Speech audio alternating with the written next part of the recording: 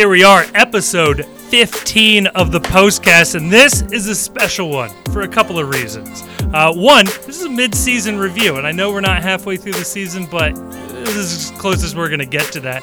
And with us today, we are joined by Pat Brennan, who's going to sit in on the whole conversation, or at least until he gets sick of us and disconnects. And honestly, I wouldn't blame him one bit there. So...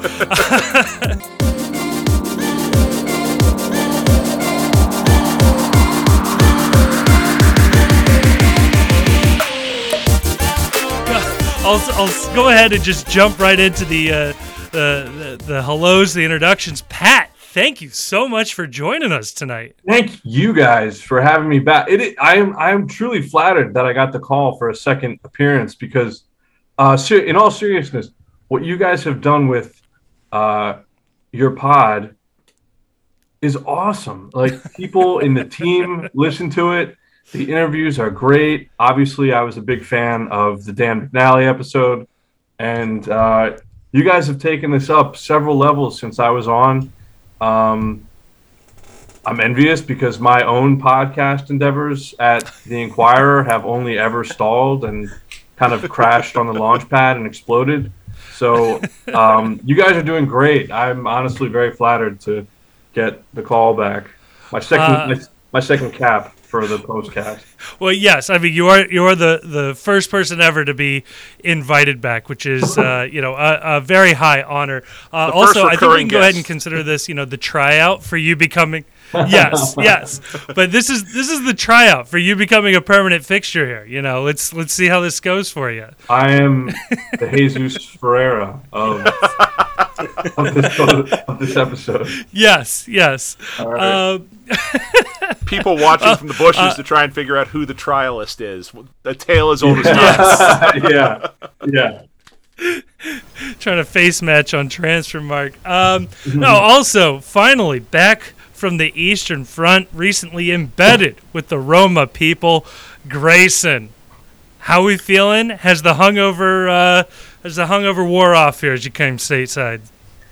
No, I'll probably start flagging in about 30 minutes. I'm still doing that. I'm going to bed at like 9, waking up at 5. In a going cold to bed sweat, at 9, waking up. looking for the bottle of vodka. He's gone native. Reaching frantically for the pillow menu that they had at the nice hotel I stayed at that I don't have anymore. I'm like, I need to sleep on the bag of cherries. How many options were on the pillow menu? It was 4 pages. Oh my god! So I didn't count the things. So we did get like a cherry pillow, and I don't know what I expected, but it was literally a sack of cherry pits. What? Wait, like what happened to the rest of the cherries? I don't know. Was there a note that like the cherries were all hand eaten, and so it's like a very bespoke? No, like pillow? It was supposed to be like a massaging thing, but it's just like you could swing it around like you're in prison. You're trying to start a fight. Depending on what part of the world you visit, when you say that I ordered off the pillow menu, it gets you placed on an FBI watch list. Yes. Oh. And I don't know how I'm supposed to transition, but Chief is also here. Chief, if you could fill your pillow with something that wasn't a pillow, what would it be? There are so many inappropriate and different ways to go with that question. It would be Gam. Right. Yeah. Whatever I know. It would be my pillow, though. So as long as it's my pillow, that's the important part. Delivered on January 6th for everyone. Oh, jeez. Jeez. Pat is regretting his decision. I'm looking out on my front window here, and if I need to, I can just kind of dive out. No, it's good. This is a pro tip. Like, if you're ever caught in a conversation you don't want to be a part of, if you flip your phone to airplane mode instead of hanging up, it'll say call failed instead of hang up, to make it look like you actually were like going through a dead zone. And then you can text back, sorry, cell service real bad. And then you're completely scot-free on the conversation. Wow. Yeah. That's a real pro tip. Is that what happened on the interview you guys lost? Yes.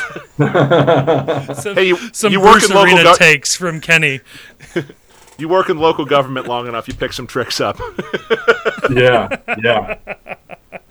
Oh, well, it's not local government, but it probably gets more eyeballs than local government. FC Cincinnati. How about that transition? Ooh, I'm going to call it 7 out of 10. No, it's been a very fun year so far. I think we can all agree on that. It's certainly better than the last few seasons. I'll start off this sort of mid-season review very generally here, and throw it to you, Pat. What's the vibe around this team, and what's your impression of this team so far? The vibe is great, honestly. I mean, it is great. The answer is great. I think, I had an interesting experience over the course of the U.S. men's national team being in town last week, and like everything that comes with that, part of which a lot of people don't get to see, but part of that is obviously, especially last week, because that ended up being U.S. soccer staged the most extensive, I'm almost quoting their email verbatim, but the most extensive media availability they will have on U.S. soil before they go to the World Cup, Wow. which I didn't know it was going to be that until a few days before. So with that came a lot of national media presence, and there were some people, like congratulating me on not having to cover the worst team in MLS.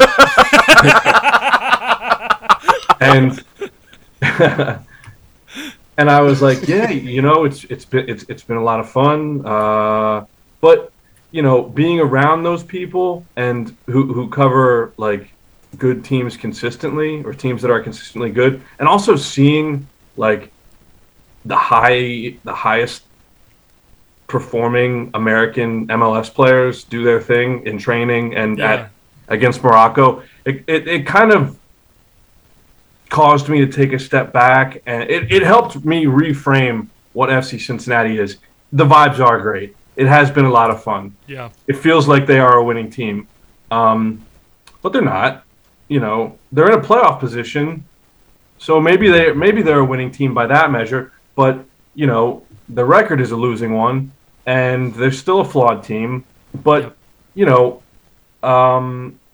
they've far exceeded my expectations, just to get to the impression piece of it real quick. And I think the most impressive thing is what this coaching staff and what the players themselves have done with the players at their disposal. Because if you told me in January that FC Cincinnati would lose Ronald Matarrita early to a season-ending injury, lose Alec Can to an injury for a significant chunk of the season, and basically get minimal contribution from Brenner, but have 6 wins in mid-June and be in a playoff spot all to themselves, I would have said, that's ridiculous. Right. I wouldn't have made fun of you, but I would just sort of have said, that's ridiculous. That's absurd. How? Because also it's not just that, too. It's that if you look at the top, we made this point on the podcast a couple weeks ago, and I think it's still mind-blowing, that if you look at the roster in terms of salary spend, the team is getting minimal production out of 3 out of the top 4 salary spend slots on the roster. Now, at least in one of those cases with Yuya Kubo and with Alan Cruz as well, to a certain extent, it's been an injury issue as well.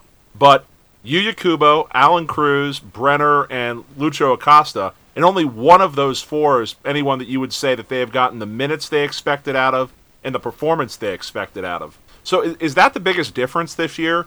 The idea that like the team is getting more with the bottom half of the roster, the replacements, and they're just getting more out of the entire roster versus waiting for the superstars to step up.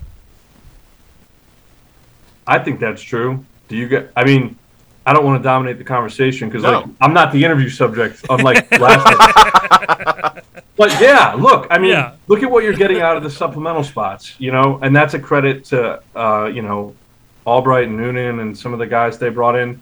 I mean, it's impressive what's happening here. Yeah. I don't think they're a great team, but I think they can be a good team. I think we'll find out pretty quickly after the international break if that if they are a good team or not, because they're going to play really good teams, which they have not played well against by and large this year. But yeah, I'll cap my thoughts with this. There's a lot to feel good about right now, and it's certainly, even if they don't end up, if being a good team isn't good enough to make the playoffs this year, that's okay, because they're clearly trending in that direction. So pessimistically, then, I worry with what the chief brought up of we have 3 big contracts that the team has gotten. We'll say, for simplicity's sake, nothing from this year. Although you could slightly quibble with that, I think. Those people are probably here to stay through the rest of the season. Yeah, I don't think that's true. I don't think that's true at all. Well, that's kind of setting up that point as well here. But assuming that those 3 are here, that does feel like it limits what can be done in the next window as far as a big player. I mean, you have Tyler Blackett's $800,000 salary that you could take off the books if you don't pick up his option, but man, right. What does that leave you at? I don't know. At center back if you don't pick him up. I don't really think that those guys that you mentioned are here to stay. I mean, I don't know what we talked about this while you were out, trekking across Eastern Europe, not participating or possibly participating in a war. We don't know. No, I was doing nothing valuable. I was less valuable than an aid worker, but like more valuable than like a missionary. Okay.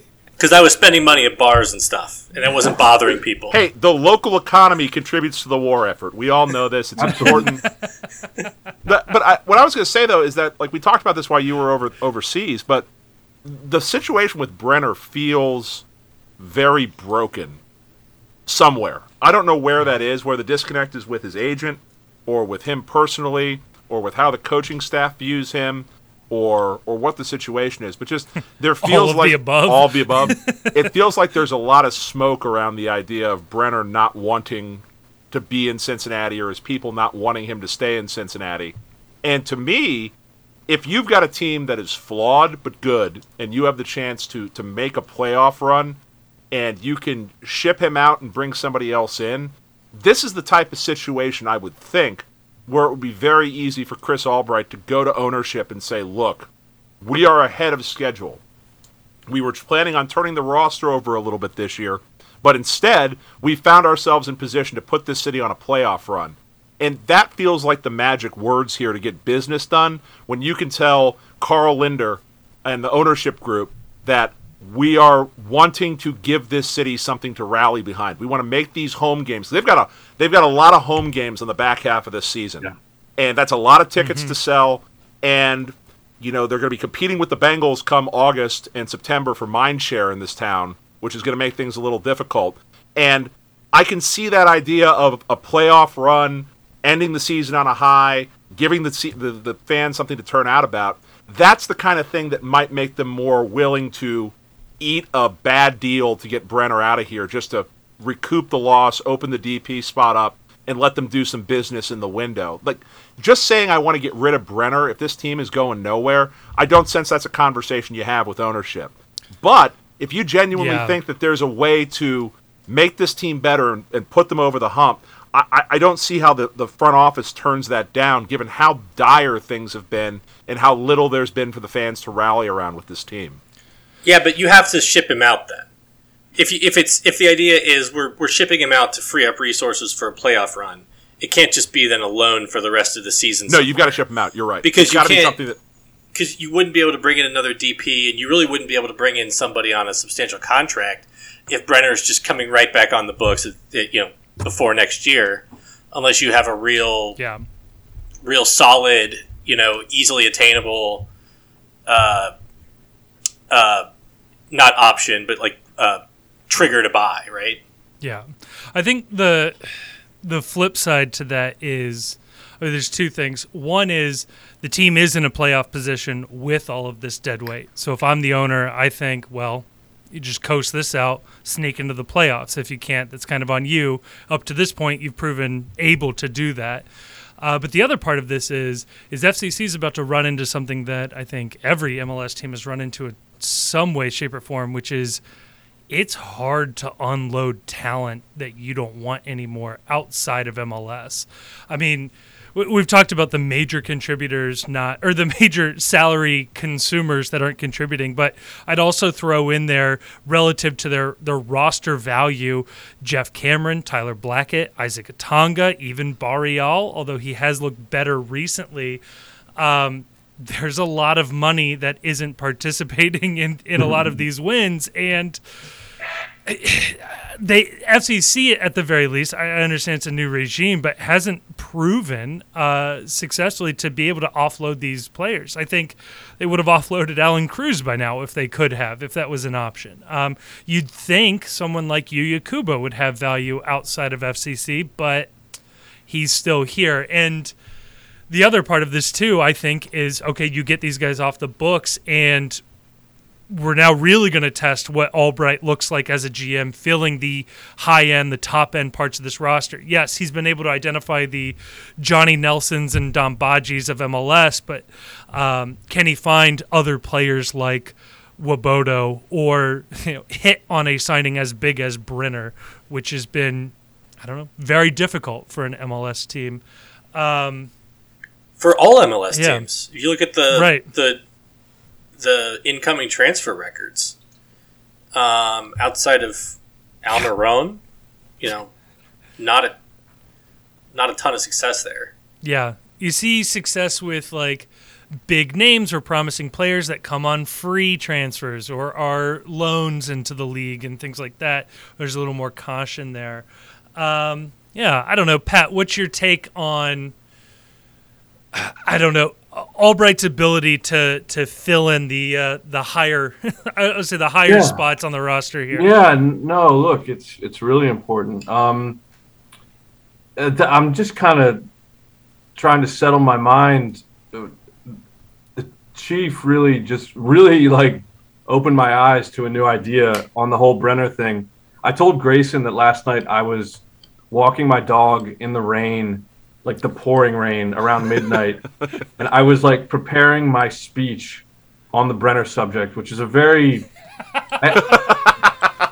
the raw take there is pretty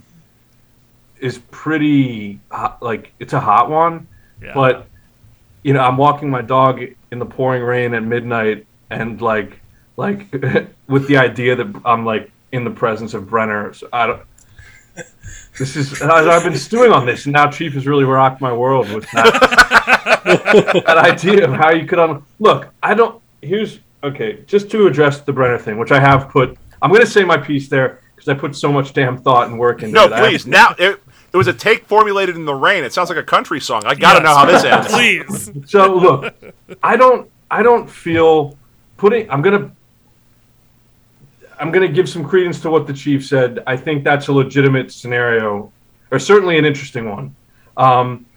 What I was going to say prior to having my world turned upside down by that was I don't feel like the situation is dramatically different for Brenner now and going into the window versus January versus February versus when he asked out. I have always thought and believe that, one, FC Cincinnati is not a motivated seller because barring a situation like the Chief just described, they've been embarrassed by this whole, journey with Brenner. Right. The transfer fee, everything really, and embarrassed in little ways along the way, as we know this season.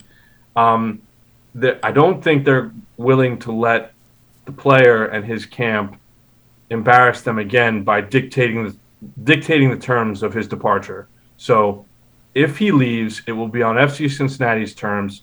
Brenner will have to play up to FC Cincinnati's valuation of him. Other teams will have to agree with that valuation. And then, I think, and only then, does Brenner leave. Short of that, and look, he had a decent assist in the Montreal match. He had a good there are signs of life there. I actually thought he stood out to me today only at training rather.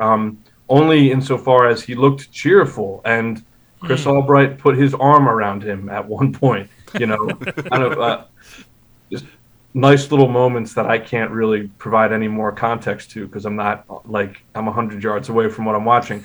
But I feel like Brenner,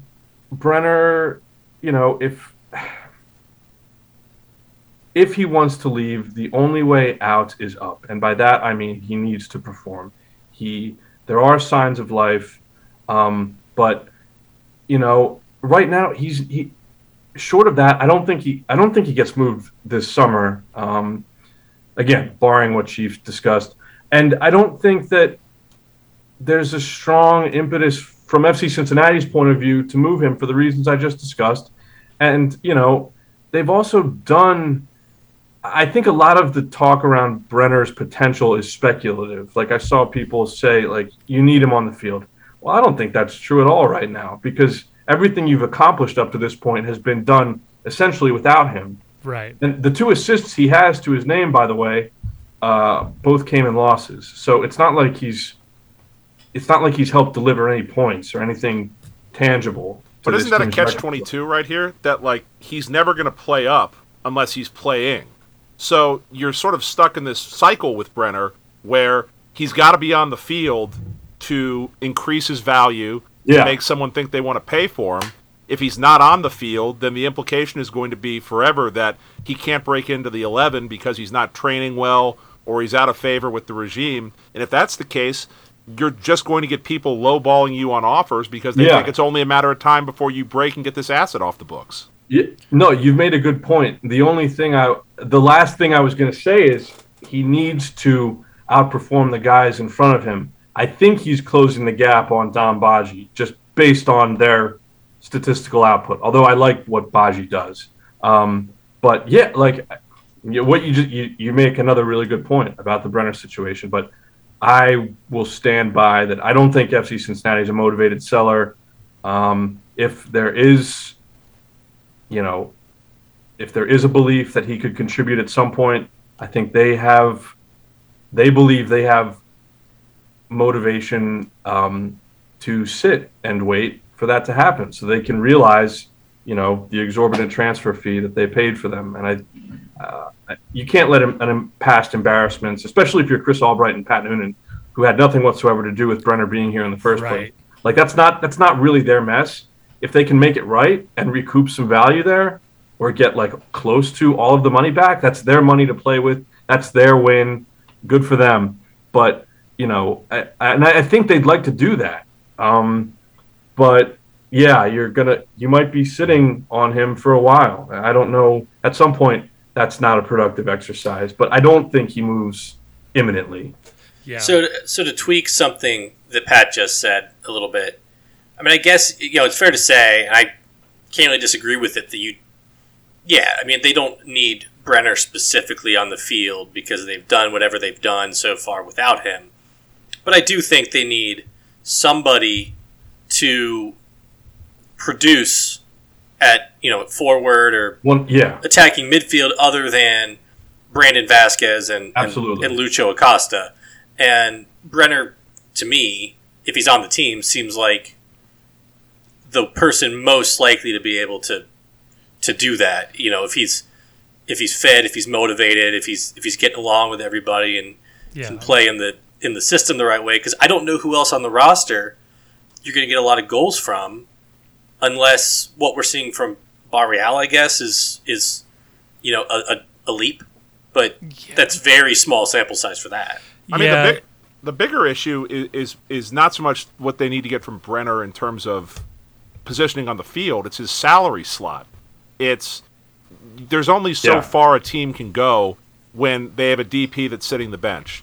And when they've got Brenner and Isaac Atanga both sitting the bench, that is a lot of premium salary position that you're just not getting the value from that you need to go forward. And you're talking about coming out of break. We're gonna test this team a little bit coming out of the break.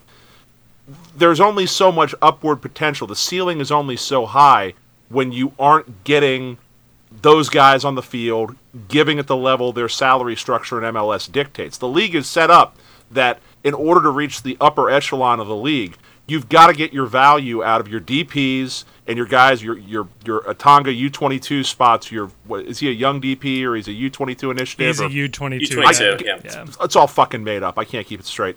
But if you're not, Yes. if you're not getting the value that the league expects you to get in the roster construction like that, it's real hard to take that next step that we're thinking and make the playoff push and stay in playoff position versus loitering in that 7-8 right on the playoff line because you're just not getting the roster value you need. Okay, so Chief, a mental exercise for you, if you will.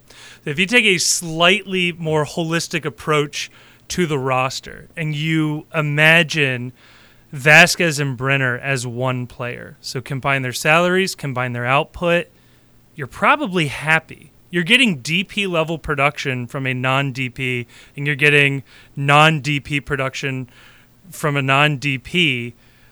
I mean, yes, obviously you'd like to sell Brenner and better utilize that spot, but in terms of the forward pool's output, I think you're happy with how Badji, Brenner, and Vasquez are performing as a whole.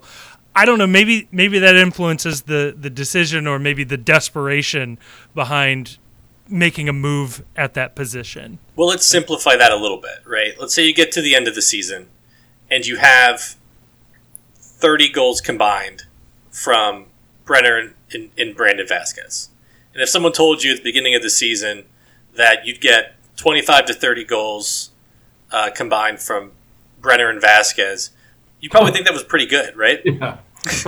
Except for the fact that Vasquez is owed a contract at the end of this year, and the wrong half of that, it is under contract, is the one doing all the production. I understand it's a future problem. There might be an option on Vasquez. It's not. I don't know what the situation is. It's MLS. This is all made up. Maybe Pat it's entirely possible he has a lifetime contract. Nobody knows. Yeah. It's indentured servitude. That amendment doesn't apply. I don't disagree with this idea that you're happy with the production as a whole from the front line in this team. That the offense has looked, I think, very good compared to... I mean, it looks phenomenal compared to what we have seen. But just on the whole for this league, the offense feels dangerous. They create opportunities. I think this team is very good on the counter, which is something I didn't see coming this year with how bad they've been in possessing the ball and playing in transition in the past. So, yeah, I mean, it's hard to be mad there, but it's also, at a certain point, you look at the roster and you get a little greedy, and you're like, okay, well, they're in playoff position now, and they're down the roster spot they need probably to stay in that position. So, here's the other thing, too, is that I base 99% of what I think on just speculation that there's a problem between Brenner and the team, and there's something going on behind the scenes that's counterproductive. But if Noonan can make this work, then what a feather in his cap in terms of being able to go to ownership and say, I took an asset that the previous regime bought, overpaid for probably, that they couldn't get value out of, and I got value even there. And yeah, I think that he should be highly motivated to want to do that. That's a big deal. Yeah, I've found it interesting in sort of the agent drama that, like, the roles or the motivations aren't quite matching up. Like, if you're the agent and you want Brenner to move, which I think is a fair position because you want him to get more playing time, I don't think, like, trying to burn the bridge with FCC is a great idea because he's just reducing his value, and given the spent cost on Brenner, that makes FCC less likely to sell. I think I would be more putting stories out there that, like, Noonan doesn't understand how to use an asset as great as Brenner, or Brenner would be better served by a more established team with a more established academy. I wouldn't be doing the Brenner doesn't get along with the coach and sleeps in and misses team meetings sort of like way to get out of this. It feels like the wrong direction to be taking your client. I don't know. I've never been an agent, although I have tried at one point on the internet, but that was well, if you haven't been an agent, you shouldn't be second guessing what the agents do. That's a great. Hey, you know what? I'm just a pretend podcaster, and I'll leave it to the experts here. But it does feel counterproductive. All right, so if Brenner's not going out, they obviously want to make moves in the next window, I would think. Who's going out in the next window to try and free resources up? So Grayson mentioned one for me, which is Tyler Blackett, and that's tough because who fills his spot? You better have somebody. You better have somebody on a fucking plane that can play center back on July 7 that touches down at CDG. If you're not going to pick that option, I know. I don't want to see them keep him on as a desperation move because, he's on a big wage, a little bit high for me. Maybe like just high, not a little bit, maybe just too high. I would just say high. I think high is an appropriate term there. It's an awkward fit. I know Noonan and Albright would say, they'd go to bat for him and say, like, the point I want to make is he's not their guy. He was brought in by a GM that was fired literally like the next day after they brought him in, and a head coach, a manager that was fired like 2 months later. It's an awkward fit. They didn't pick him for this team. The salary number is too high for me, and this would seem like a logical time to part with that asset, but for the depth at that position. And I would hate look, he's decent. He's not bad, but for that money, for what you're getting, and this is a really important point, okay? When you're thinking about the defenders on this team, this is still a bad team defensively. Now, that doesn't all come down to the goalkeeper and the back 4 or 5, like we sometimes talk about. Yeah. But this team has allowed, I think, at best, the 7th most goals in MLS right now, at possibly the 6th most, at 25 goals allowed. So they're not a great team defensively. Right. And, parting with no one is untouchable, obviously. No one's untouchable on that back line. I would like to see them part with Blackett, but for the personnel things. And I don't want to see them make a move in desperation. That is not the position you want to be making these moves from. Could you just decline his option and negotiate him down? I mean, just see if he's game for that. That's interesting. You assume that conversation's going on. Right, I assume the conversation's already right. The conversation presumably already be going on. I mean, what I think about is interesting about Blackett in particular is he is a career left back. He's played almost exclusively left back, and for whatever reason, Noonan has just refused to deploy him as a left back except for a mid-game substitution. I think back particularly of the Orlando match where Ian Murphy was plugged in as the starting left back ahead of Tyler Blackett when I can't claim to know much about Murphy's college career, but I'm looking at a guy who has championship and Premier League experience at left back not being plugged in as the backup left back. Was bizarre to me. So I wonder how much is like Blackett came to them and said he can't do it, or he's failed the beep test so often that they don't trust him on the outside there. But I would feel more comfortable bringing him or keeping him, I should say, if he had that versatility. But he just straight up doesn't. It's a weird situation. And the money is just it's. I agree with Pat. It's way too high for what he does for the team. But the counterbalance to that is that if you're going to move him, you have got to have an ironclad or decline the option. Because I think the option comes due, I think, before the window opens. It does, the option comes due. So you have got to have some ironclad deal in place with a center back for a day one move when the window opens back up. And it's got to be ink is dry, The guy's on a plane. He's literally waiting outside in the parking lot at Mike Castrucci's Chevrolet across the street in Milford, and that as soon as the window opens, he drives across the street and then starts training with the team. But that's what it's got to be, because otherwise you're talking about a center back situation where it's a lot of guys who are, I'll say, athletically limited, either due to being athletically limited or, being up there in age, and just not reliable options, to where you're one blown hamstring in training or one bad step out of bed from being really, really deep in it in terms of an already poor defense. So I'm okay with it, but you've got to be ready to move. I think you can sign somebody now, and they just can't play until the window opens, because LAFC has already announced they've signed Chiellini, and I think, which I should say, I think I saw somebody say he's eligible to play as soon as the window opens. There's a universe where we still have night camp, and Chiellini is this summer reinforcement at center back. So just imagine that universe for a moment. Hey, did anyone ask if we have discovery rights on him? Because I know we were after him, and that was a pretty well-sourced rumor. Like, did we acquire some sort of... Because that would be another source of free money. I would assume, and I'd even hope, that Albright inherited the discovery list and went, what the fuck? No. And just took him off of it free of charge. Moved onward and upward.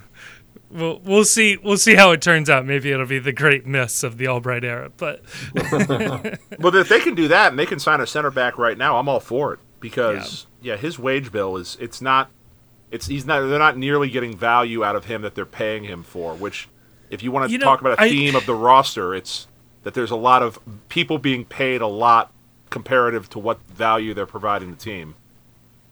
This is a question Pat might be able to answer. I thought this was interesting, that the team never put Matarrita on the season-ending injury list that would have given them some extra budget room to go sign a free left back, essentially. I don't know, pick the best left back out of USL, right? That feels like Donny Toya. Yeah, right. And yes, hey, maybe. What's Castillo up to these days? Donny Toya was like the third highest valued free agent left back on Transfer Market in the world. That can't be accurate. There's no...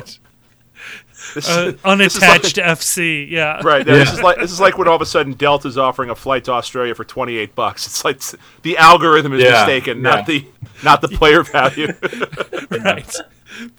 But is there, I guess, is there any hope or optimism around the club that Mata might be back, say, before playoffs? Should playoffs happen? So that's my working theory there, because it's a simple transaction that I don't even think FIFA has to be involved with that. It's a league. It's a transaction at the league level for the crazy MLS rules.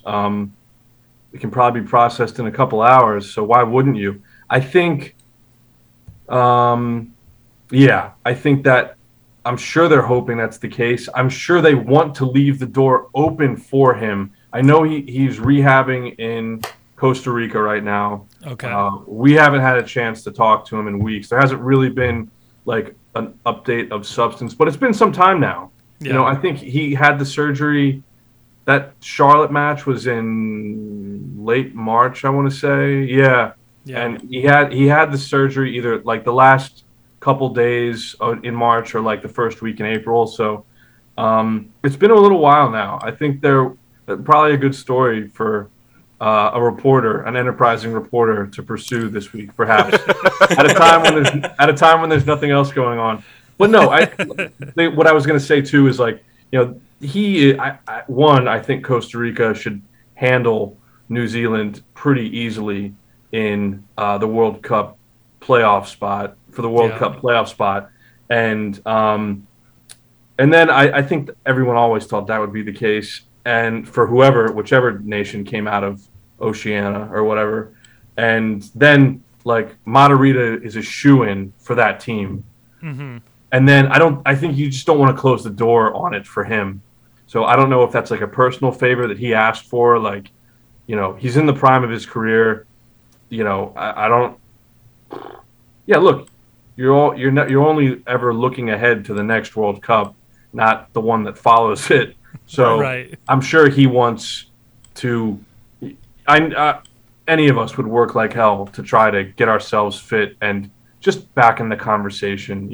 I think there is enough time to think that on paper, most people ruled him out, including me, from participating when the injury happened. But if he has a quick recovery, maybe he could shoehorn his way back into the conversation. So, Kevin, your inclination there is what I have always thought. Okay. But maybe we can shake loose again.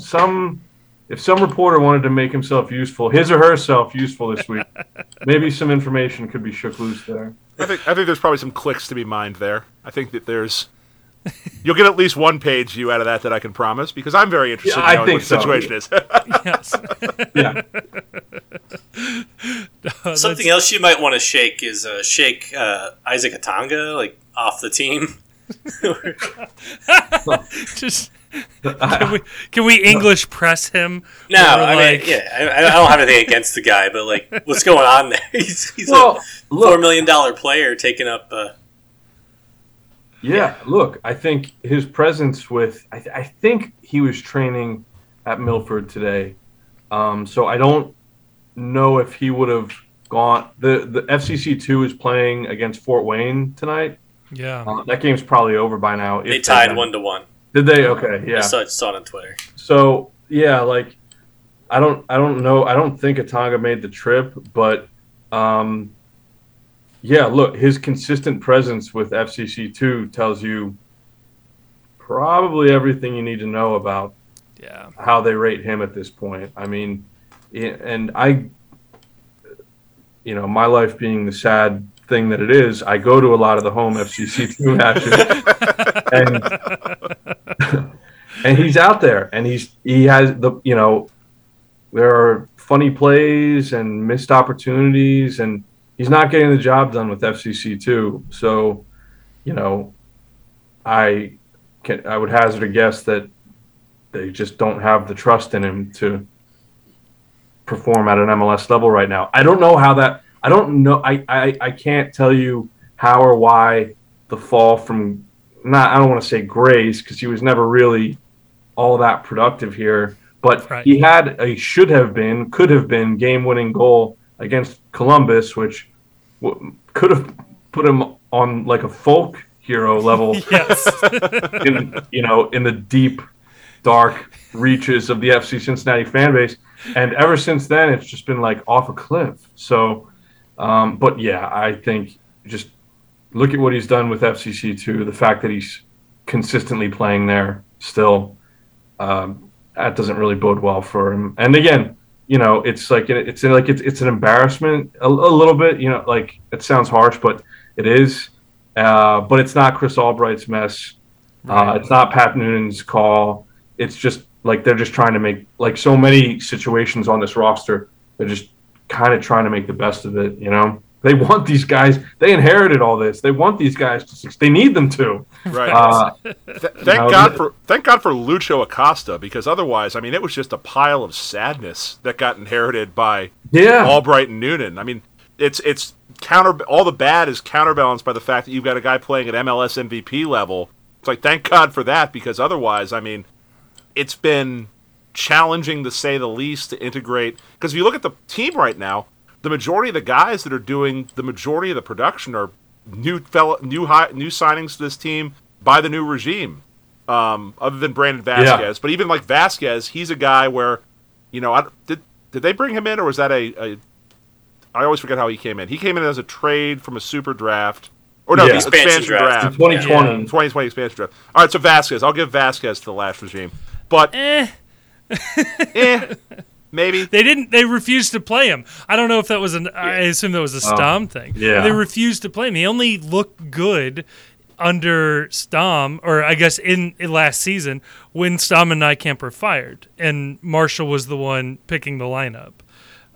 So I hesitate to even give them Vasquez. That's fair. Also, you can make a case that Vasquez was a little little lucky, because they spent like $150,000 on him, and if you look at what MLS.com graded out Nashville's expansion draft at, I think they gave them like a B+ or an A, and one of the things they said was that they got really good value for Brandon Vasquez for shipping him out for $150,000. Wow. So at least one writer thought that was a little bit of an overpay for an unproven. Yeah, he's probably got that. He's probably got that article clipped up on his locker and on his refrigerator. That a pile of fake Don Garber money was judged as being more valuable than me. I think everybody every time he kicks a soccer ball, it's motherfucker. I think everybody thought Brandon Vasquez was 25, like each of the last 3 years. Yep, he looks it. Like he looks older than he is, and he's younger like than Miguel Berry. Yeah, he's the reverse Forrest Lasso, which is like everybody assumed Forrest Lasso was like this raw, unproven talent, and then you're like, oh, he's 28. Like this is as good as Lasso. Older than Nick Hagglund. Right. Whatever. He's like, oh, he'll come of age under us. This will be great. Not quite. Not quite. No, it is funny too that. Again, if it's not an Albright signing, it's a draft pick or it's an academy product in Ordonez that is proving better than. Again, I'll pick on Isaac Atanga because we have already. He was a $4 million transfer fee. That's more than Lucho Acosta. That is absolutely insane. The real dollars that was outside of the league, the real dollars that were spent on him, and yes, he occupies that U22 spot. He also is the most likely casualty, or maybe the least likely casualty of the if Brenner goes. Once you lose your young DP, you can't have 3 U22 spots, so you'd have to either get rid of one or turn one into a DP. I guess in this case, no, you can just buy somebody down. Or I guess you could buy somebody down with the GAM you're going to get with the Brenner sale. But, I mean, it potentially forces the sale of Barreal as a knock-on effect of that, because I assume he's the only one with value there. So that's interesting. I don't really think so. I mean, I see a lot of people bringing this up, but Barreal was like a one all-in even after he triggered some incentive. I think it's something like $1.8 million transfer fee. This is his third season, so this is the last year that his transfer fee hits the books. It's a $600,000 per year hit, and his salary is still like what, 300,000 ish. Yeah, it's not insane. Yeah. So if you add that together, that's 900,000. That's a mid-level TAM contract. That's not somebody who needs to be a DP. But if you move Brenner, you can tag Barreal as your young DP. See, I can't understand why this league isn't more popular. This is such great content right here. Yeah, seriously. Or tag Atanga as your young DP. Yeah. Oh my God, that would be a very like Albright, like savvy MLS move. Yeah. Like you just all of a sudden like Khan is our young DP. Like, what the hell? You're like, yeah, we're doing this, baby. All right. So bottom line, is this team making the playoffs? Yes or no? What do you think, Yes. Pat? I don't think so. Based on what we've seen so far, and extrapolating out, well, let's call it halfway through the season, even though we're not quite there. Extrapolating out, what this team has done so far. Look, they're 5-3-1 against non-playoff teams right now. They are 1-4 against playoff teams currently in playoff spots in the Eastern and Western conferences.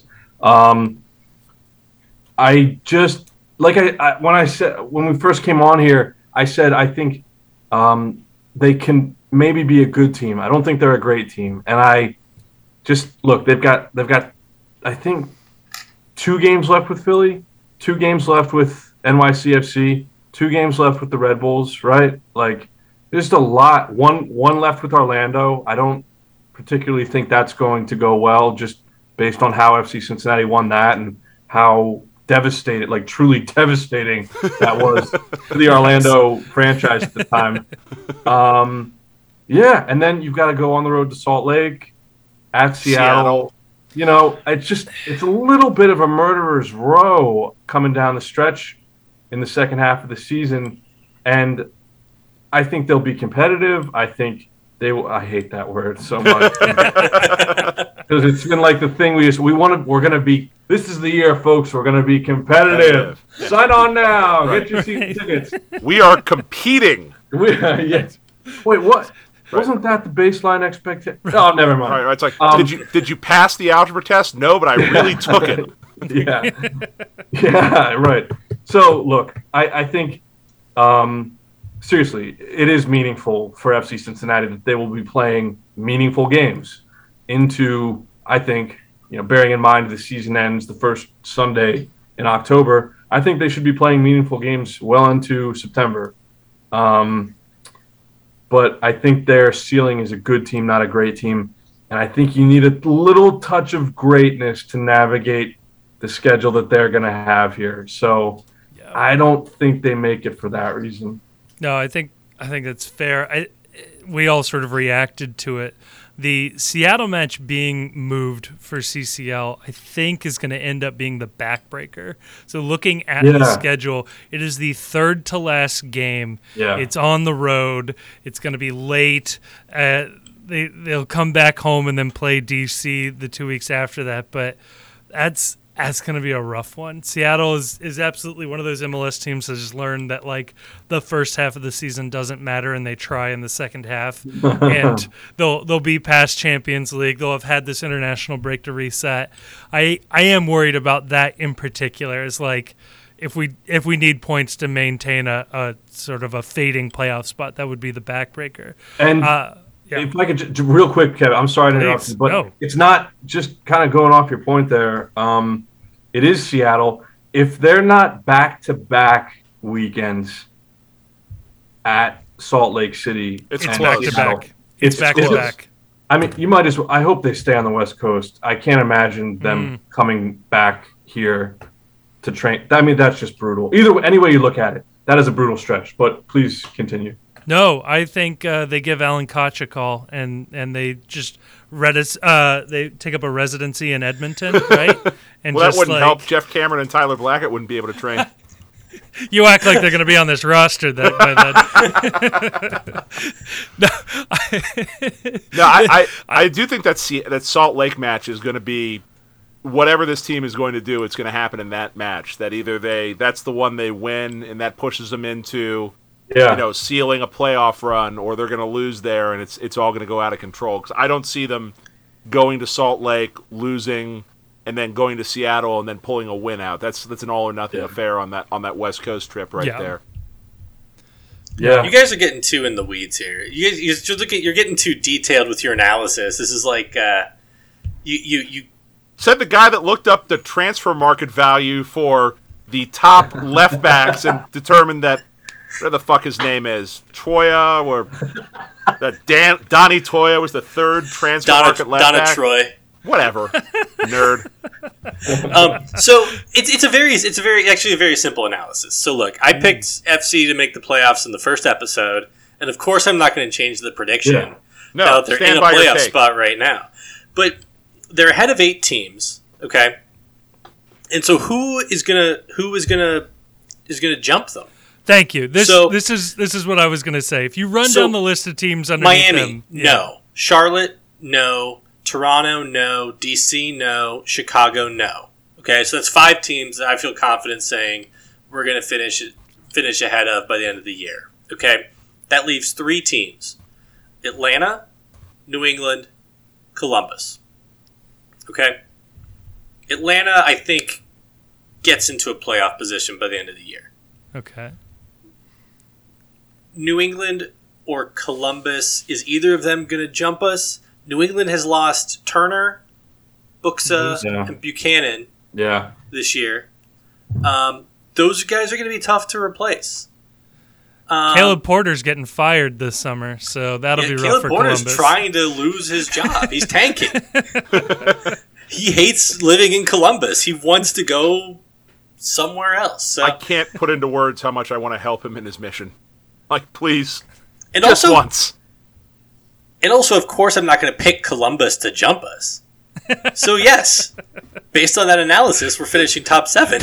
And based on my unwillingness to objectively rate the Columbus side, I'm going to choose to believe Cincinnati is a playoff spot. And folks, that's why people come to the Post for their soccer analysis. We have 50% more wins than Columbus right now. All right, I'll give you a worse analysis than that. I think they're going to make the playoffs because I think Albright's going to pull a rabbit out of his hat at the next transfer window. That he brought Wobodo in this go around. Whoa. They've got the fun bucks to spend from all of their buying and selling of the allocation order. We're holding on to that allocation spot. That's the Chekhov's gun in this fucking season, is that we keep refusing to sell that top spot. We keep trading and getting less value each time we do it.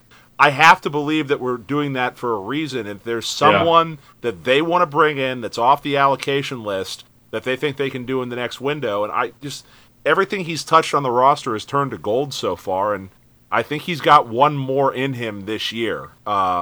High-level TAM, GAM-type contract coming in off the allocation order. And I do think that this is a good, not great team. I agree with that analysis completely, Pat. But I think that they're one player, maybe a player and a half, if that makes sense, from being a great team. So we'll have Steve Gregerson and Matt Miazga walk in the upcoming transfer window. Is Carlos Guerrezo still in the U.S.? Can we prevent him from leaving? No, you know what? I think that's a great point. If you can pull that move off for a high-impact player and, there's no visa situation that hangs him, keeps him in purgatory for 4 weeks. If you can get that person in here and get them on the field, I agree. This seems like the logical time to deploy that resource. Miazga's going to be here playing with Chelsea. He's Mr. Summer friendly. So That's right. He'll be in Charlotte playing in that match. Just one-way plane ticket.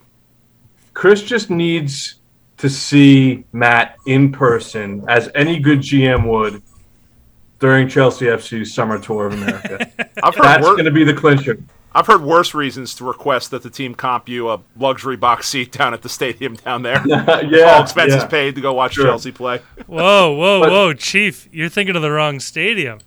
Why not bring Chelsea to TQL? Surely there's a Ohio Cup size hole in TQL's schedule. Yes, bring Christian Pulisic back to Cincinnati. He'd be so pissed. Sorry, Christian, we're not showing up for that game either. They call him Captain America. It turns out he's like Homelander. Oh, no. Just absolute dead eyes, views the rest of us as ants. All right, so I got to get Pat's take on this real quick. We asked this on the podcast last week. If Christian Pulisic comes back to Cincinnati to play another friendly, not the World Cup, but the friendly, does Christian Pulisic get booed in Cincinnati after those comments? Oh, man.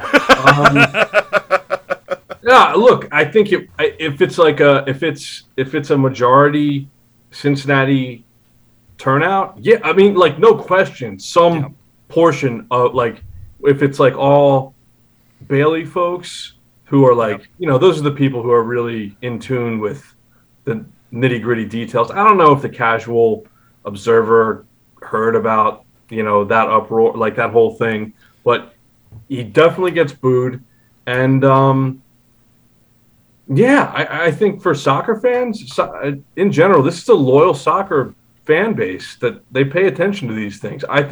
Short answer, he gets booed. Yes. Nice. Yep. Yes, that's what I want to hear. That's the correct answer. I don't think so. I think a couple people boo him, and then people around them are like, "What are you doing?" And so then you gotta if you followed the story, you know why we're booing. If you followed, you're pulling up Grant Wall's Twitter, look at it. No, look what he said. Right. We had 19,000, and Kansas City also had 19,000, and it was 24,000 tickets sold. It wasn't even reported correctly.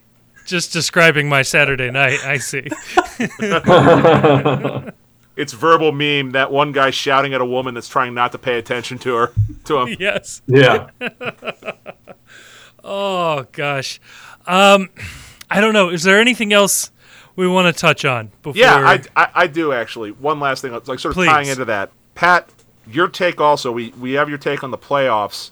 Your take: does Cincinnati get selected to host World Cup games when they make the announcement here in about 10 days? Look, I can't back down from how I felt about this all along. So I think they do. There we go. Yes. Look, I feel like I'm in a safe space right now. So if you guys will give me like 3 minutes, I'm just going to tell you how I feel about this. Okay? Go. Take 3.5. Yeah, start the clock. Look, I am from Philadelphia, Pennsylvania. Okay? I loved living on the East Coast. I loved growing up there. Since I have moved to Ohio, and Cincinnati more specifically, I have seen coastal elitism in the media. It is observable. It is real. Okay? And the people I read and hear saying that, no, it's not going to be Cincinnati. Cincinnati's an outlier. There's no way. Like, these are all people in the media from the coasts, okay? And I think there's just a willful neglect to want to reach out to sources here and people here. Cincinnati has an incredible bid, you know? I'm not saying it's the strongest. It's not Los Angeles. It's not SoFi Stadium. It's not Pasadena, California. It's not a things. But it's Cincinnati, and that's good enough with what they're going to be doing. Say it with your chest. Yes. It's going to be good enough. And there's no homer in me saying this. Like, and I do consider myself, Cincinnati is my home now. But I think, look, it's the same argument. It's almost, just take a couple words out here and replace them with these words there. Like, it's more or less the same arguments that we heard against FC Cincinnati's MLS bid. Yes. Okay? You have the same heavy hitters pulling the levers of both local government and business and politics to get this thing over the line that were involved in FC Cincinnati's successful bid to join MLS. Oh, and by the way, now the governor's office is involved here in Ohio. Oh, the governor's office in the state of Indiana is also on board with this. And Bashir was on hand for the FIFA site visit in October. So Kentucky is on board with this at a very high governmental level. And when you boil it back down to the core people involved here, Lindner, Taylor from P&G, even Jeff Birding, like, these people have bet on soccer in Cincinnati. They've bet big in the past. They don't lose.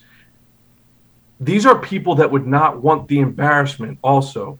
If they got word or had any inclination that this wasn't going to go their way, they would find a way to gracefully bow out. They're not. They're going to ride this thing all the way to whatever selection show we get on the 16th. And look, I think you just look at you can take the face value stuff like that, and that's very telling to me that they feel like they have a strong bid. And I think it's going to happen. I think this World Cup needs a presence in America's Midwest. I think Cincinnati's, I don't know if, like, the people involved at high levels in FIFA feel like they have a great option in the Midwest, but I think they acknowledge, as they did in '94 when the World Cup was in America, you need a presence in America's Midwest. Nashville, done. Chicago, long since done. Kansas City, teetering on the edge. Cincinnati, wait, Nashville's out? Cincinnati, no, but they have a stadium situation. A pretty serious one. A lot more serious than... The Titans are replacing their stadium, essentially, and there's huge questions as to whether or not they would even have an NFL-sized stadium available for use come World Cup. Yeah. So, look, it might be the least of questionable options in a geographic area, but these are smart people. I think they've done enough to get it over the line. Cincinnati's good enough, and I think people, while you might not say, someone recently from the national media, someone from a coast, I'll protect them, I'll give them anonymity here. They said, well, I've just been reading about Cincinnati not getting to their World Cup bid to host games is going to stall. And I said, yeah, these people bet big and they don't lose, though. And he was like, yeah, but is Cincinnati a place? You have to think about it like this, Pat. Pat, you have to think about it like this. Let me tell you. Let me learn you how this is.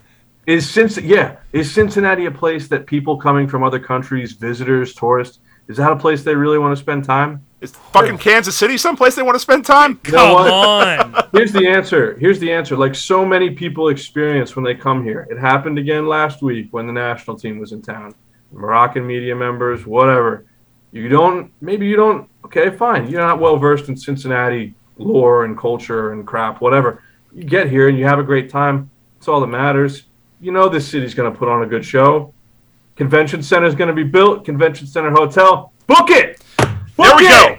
There we go. Come on! Yeah. Ready to run through a brick wall right now. I've never gone from 0 to 60 on hype on something so fast as I have on the bid selection TV show. I'm all in now. I don't know if they're even going to do a thing, if it'll just be a press release, but I'm in. I'm way in on this. It'll be a guy in some sort of a headdress pulling ping pong balls out of a bucket. Yes. It's electric television. I love it. Could you imagine if everything is picked out until it's Kansas City or Cincinnati? They've essentially, and there's two little ping pong balls that they're going to pick. Swirling it around. Oh man! No. Pull it out. Just I'll be more surprised than not if Cincinnati did it. Honestly, I'm all in. I'm completely with you on this. By the way, that the people, just knowing the people that are involved in this project, there would be an effort actively to soft sell or back down or make a tactical retreat if they knew or had a high sign or an indication that this wasn't going to happen. And to me, the other telling part of all this is how quiet the Cincinnati Bengals have been. Because a lot of the renovations they're going to want are going to get rolled into the stadium upgrade process, and that suddenly Mike Brown and Katie Blackburn aren't the bad guys asking for all of these amenities. It's, we have to roll the red carpet out for FIFA, we need to build all of these things in the stadium, we need to develop this area around the stadium. Oh, that indoor practice facility we want for the Cincinnati Bengals. Wouldn't it be great if there was another indoor area for a team to train on?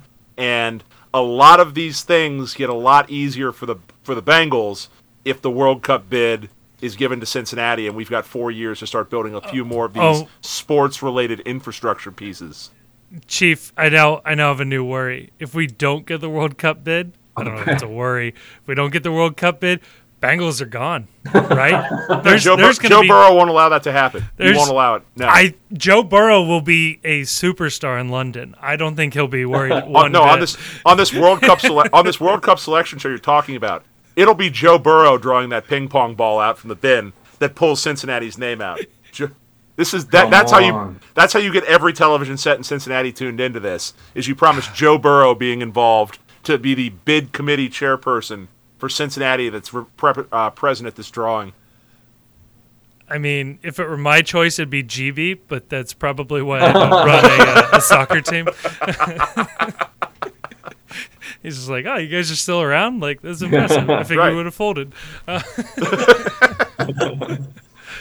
Oh, gosh. No, great stuff. No, I love that. I'm hype. And I'll go ahead and throw a name out there. Take that, Grant Wall. Put that in your Substack and smoke it. Come on now. We're going to do this. Fuck off, Skeletor. I think with that, let's end this conversation before Pat has to trade in his journalist card. No, honestly, Pat, this was great. This was fantastic. Thanks, guys. Thanks so much. Speaking for myself, I mean, I think you might have played yourself into a contract here. So, whoa, wow. We pay $- but hey. Yeah, you got to contribute to the website fee. But you play your cards right and get invited to get a little Sichuan chili up in Evendale here pretty soon. We do our roundtable discussions. That is, if anybody wanted to crash the post Illuminati, that would probably be your best bet there. Or the Tunnel Club during Open Cup. Yes. Yeah. Find Brenner during an Open Cup match, and the post is nearby. Oh, awesome. Great episode, guys.